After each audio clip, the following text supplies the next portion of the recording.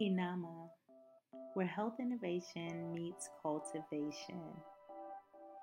One of the questions I get quite a bit is how do you get international contracts in health informatics, digital health, medical systems, health administration, and other clinical IT related fields?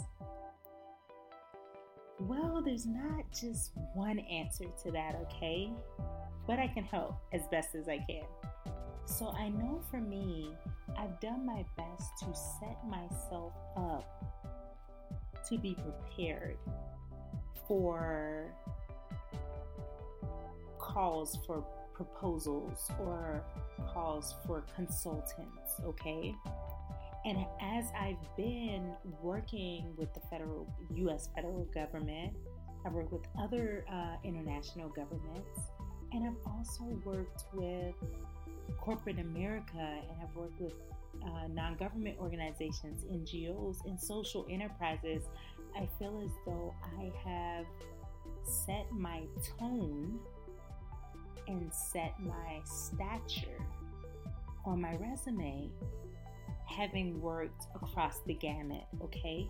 And I'm not saying that's necessary, but it does help. It's nice to know that they're hiring someone that understands U.S. federal government funding or European funding or maybe even certain methods and cultures or ways of maneuvering with business acumen through maybe corporations.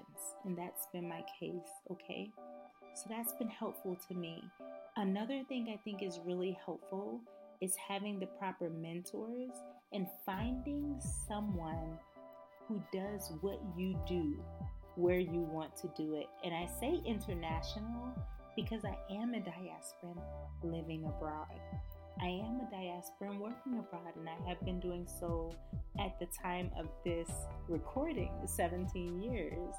But I've been also first living abroad, oh my goodness, 34 years ago? Yes. Okay. And so I think it's really important to do research in your field. And this could be for these fields I just mentioned: the health, the tech, the AI, tech is in AI, but also more robust AI. Yeah, or more robust fields within tech, as well as your software development or your operational support and IT support in those mechanisms. And then healthcare, oh my God, that can be defined as so much, okay?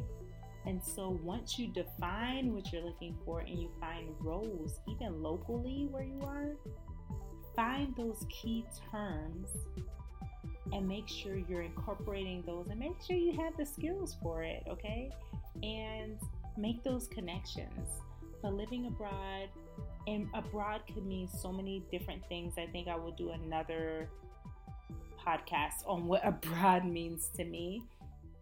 But it can mean so many different things to different people when it comes to careers, right? Because being abroad, there could be some parts of your resume or your skills that are so profound, and then some that may not be enough. It depends on the type of environment you're working in, yeah, and what infrastructure looks like and what the political and government systems look like.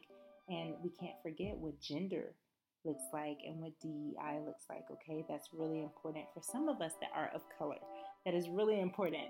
Just because I'm in Africa as a person of color and as a Black person does not mean that there's an automatic acceptance. So all of that, and I think people don't want to talk about some of those topics, but all of those things are really important. But the premise of today is, how do I find an international consultancy in my related field? And I ask ask you to please look at my website, www.cultiveaddicts.com. Listen to my other podcasts. Reach out to me on LinkedIn. I actually do some posts on LinkedIn about my experiences. And I'm also happy to help and mentor where I can, okay? Thank you so much. Keep evolving in your light. Be well.